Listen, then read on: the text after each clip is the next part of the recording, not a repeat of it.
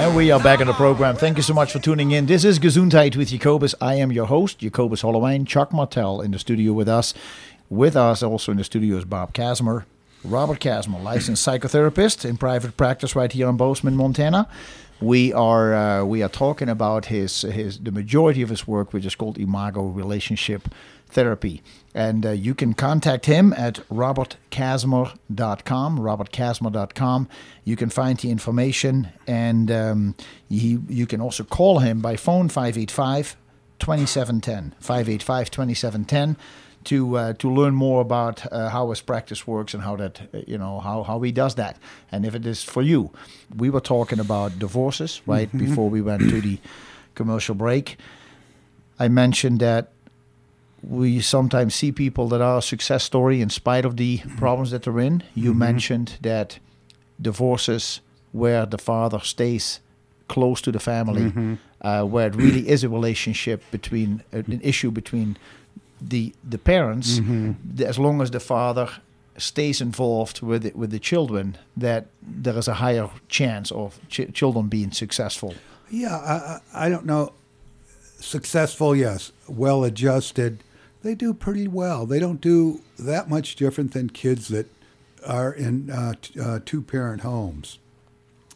But again, the fathers stay involved, and hopefully the mothers. I think when Wallerstein did this study, it's probably 15 years old. Back then, I think kids were almost exclusively going to the mothers. That's starting to shift.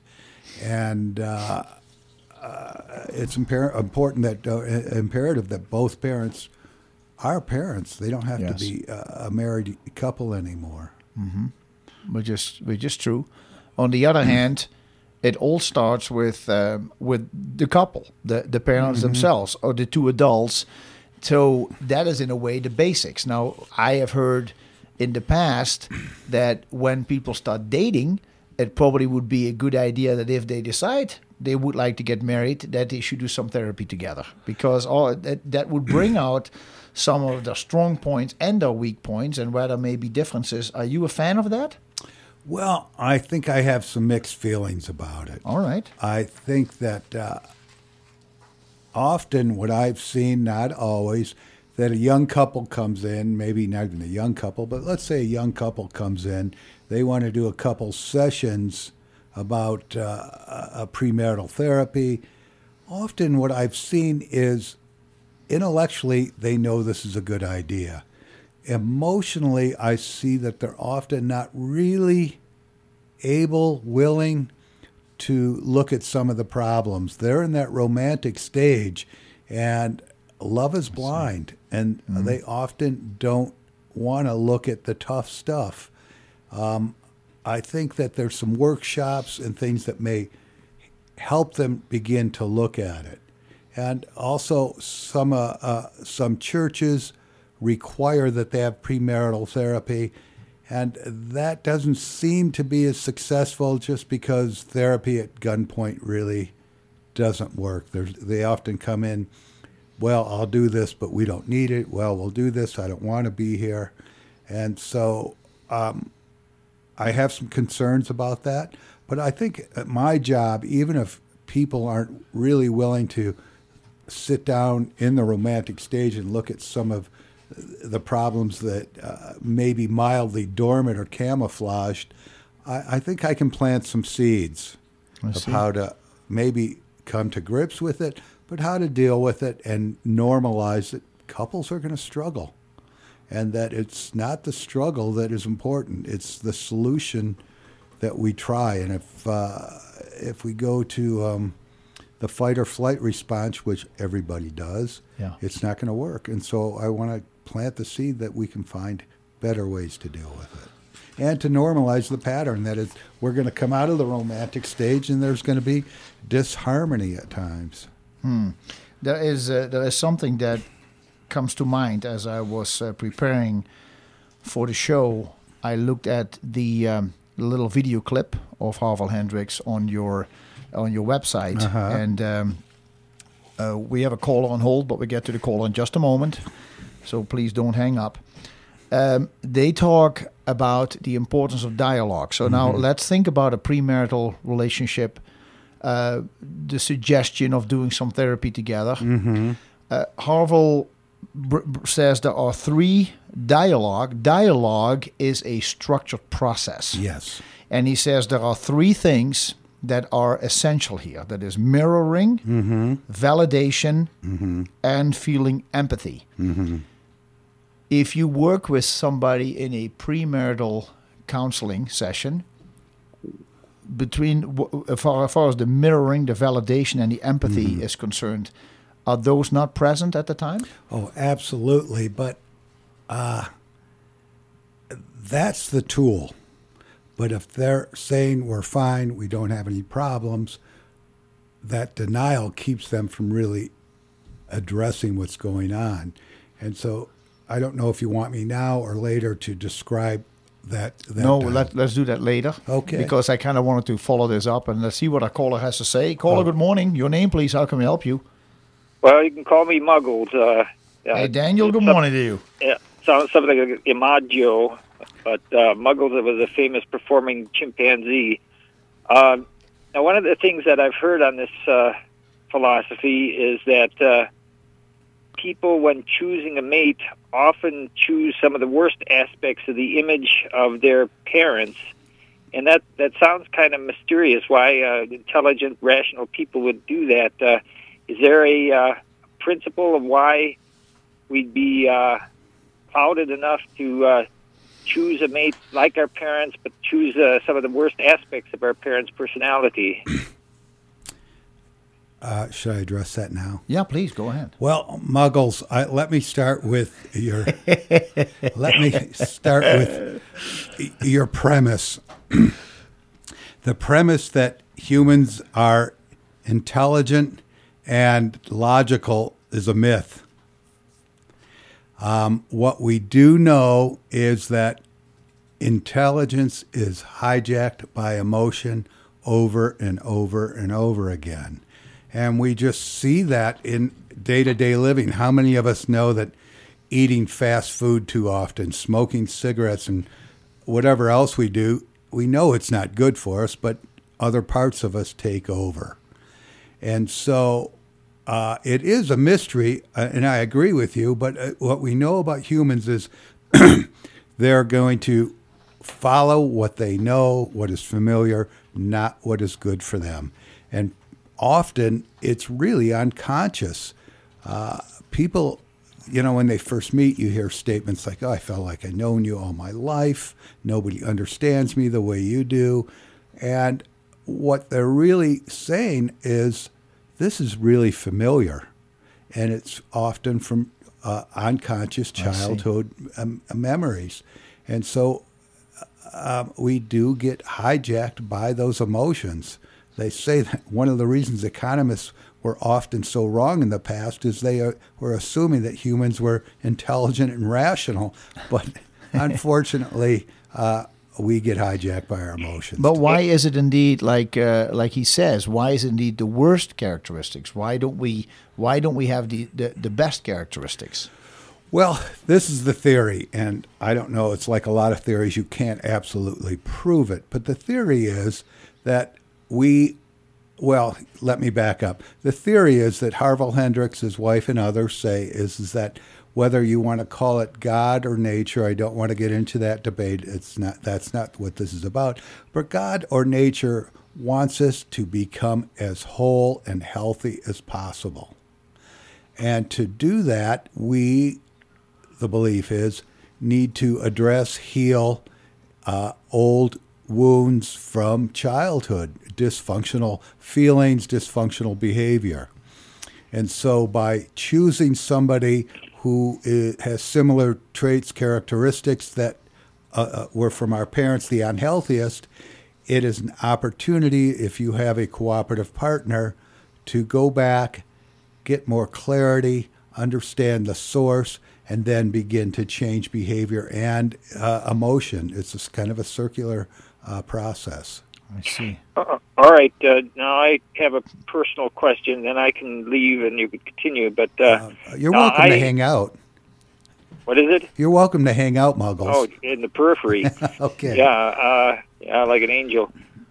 No, I've never been married, and I remember saying to myself when I was younger that seeing all these divorces around me, it doesn't seem much purpose to even try to land a mate because they'll be gone. Mm-hmm. But since I'm a never say die person, there's going to be an aging singles party on Sunday, so there'll be a lot of us that have been around the block. Can you give us any hints of how we can recognize each other as good mates, even though that we're in our 40s, 50s, 60s? So you want to know at this get-together, are there any clues that would help people recognize whether the person they're interested in is a good match? Is that what you're saying? Yeah, anything like that. What would make the oil to make it smoother in a aging singles party? Because it's kind of different than just being in a bar with a bunch of 20-year-olds. Yeah.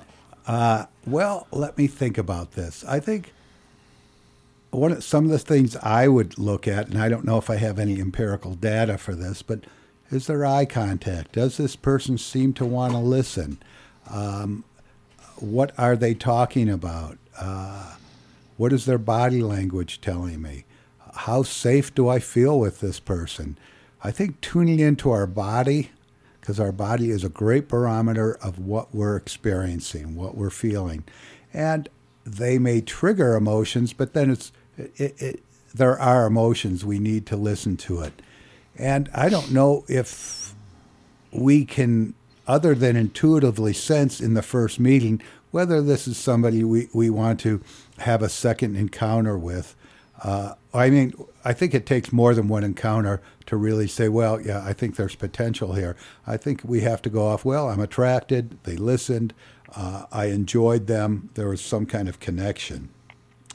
And I don't know if I can give advice how to get there in one session.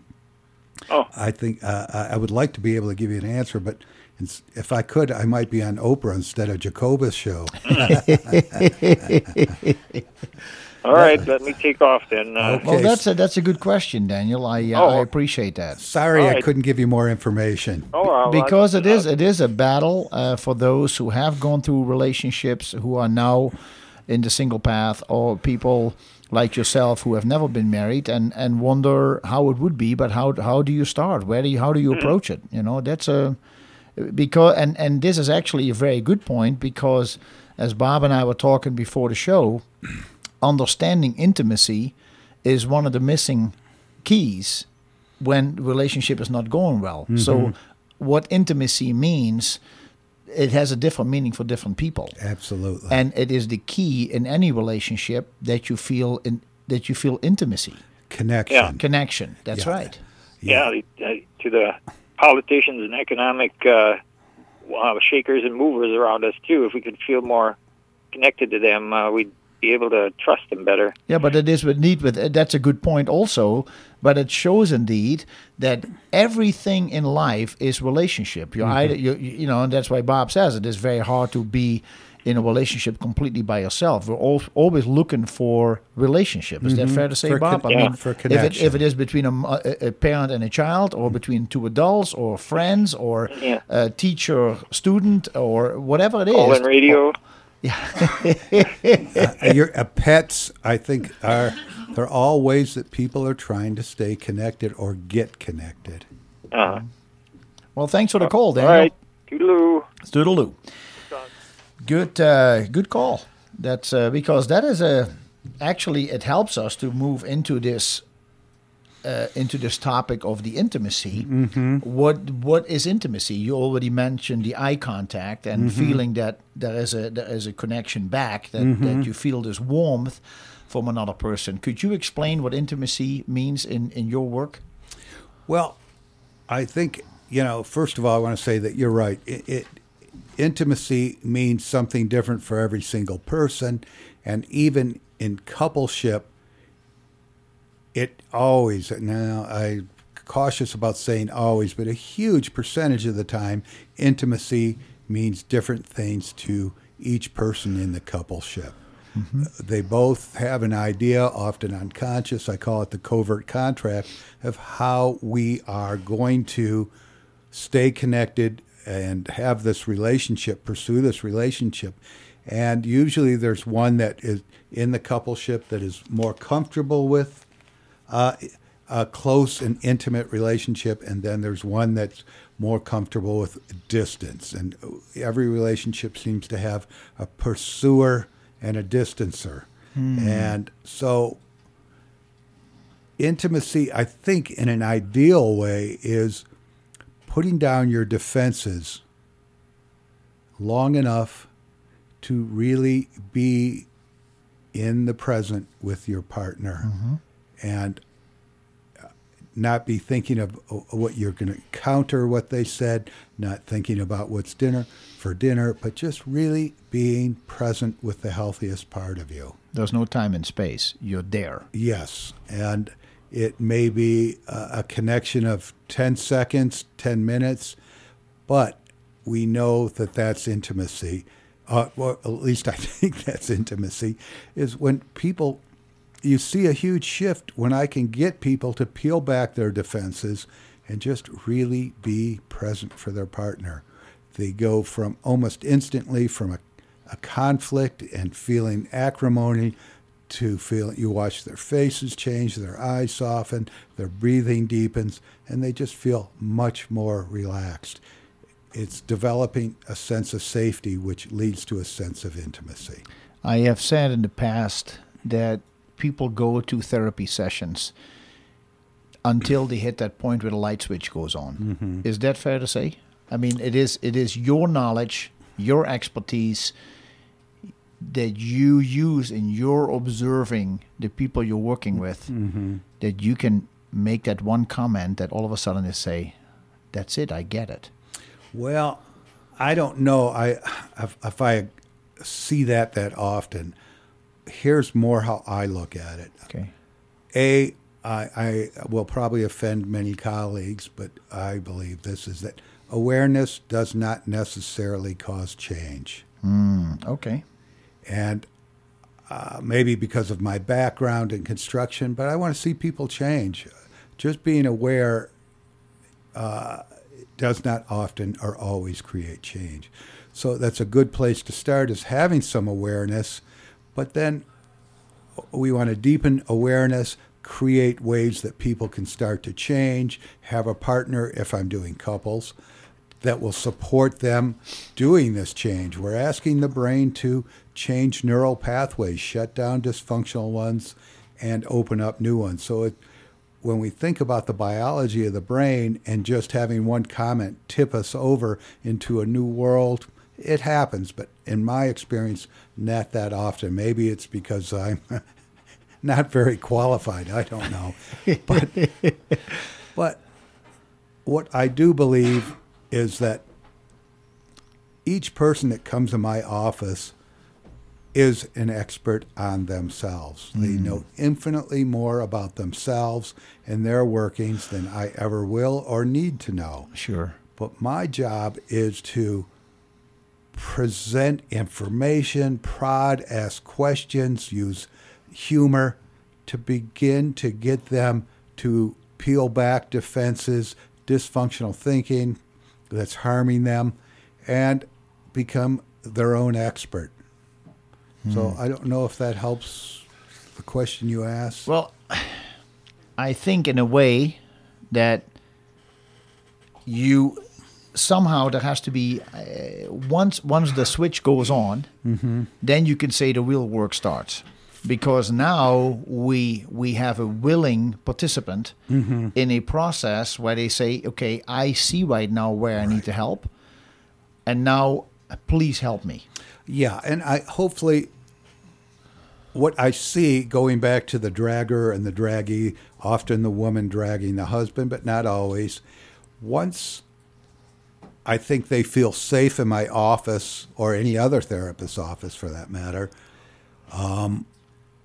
and they begin to lower their guard and see what I'm talking about makes sense, then they're engaged in the process. Again, it is about relationship, and it's about relationship with the client, the therapist, the clients, and the therapist, and creating a safe place to begin the exploration process. That's good. Let's stop right there, and then when we come back, we're going to continue where we left off. I appreciate you're in the studio today with me. Folks, Robert Kasmer is with me. Make sure you make it count, because this is good stuff. And of course, many of you are taking notes. Keep doing that as well. We'll be right back. Stay tuned, please. The next generation of alternative medicine. Gesundheit with Jacobus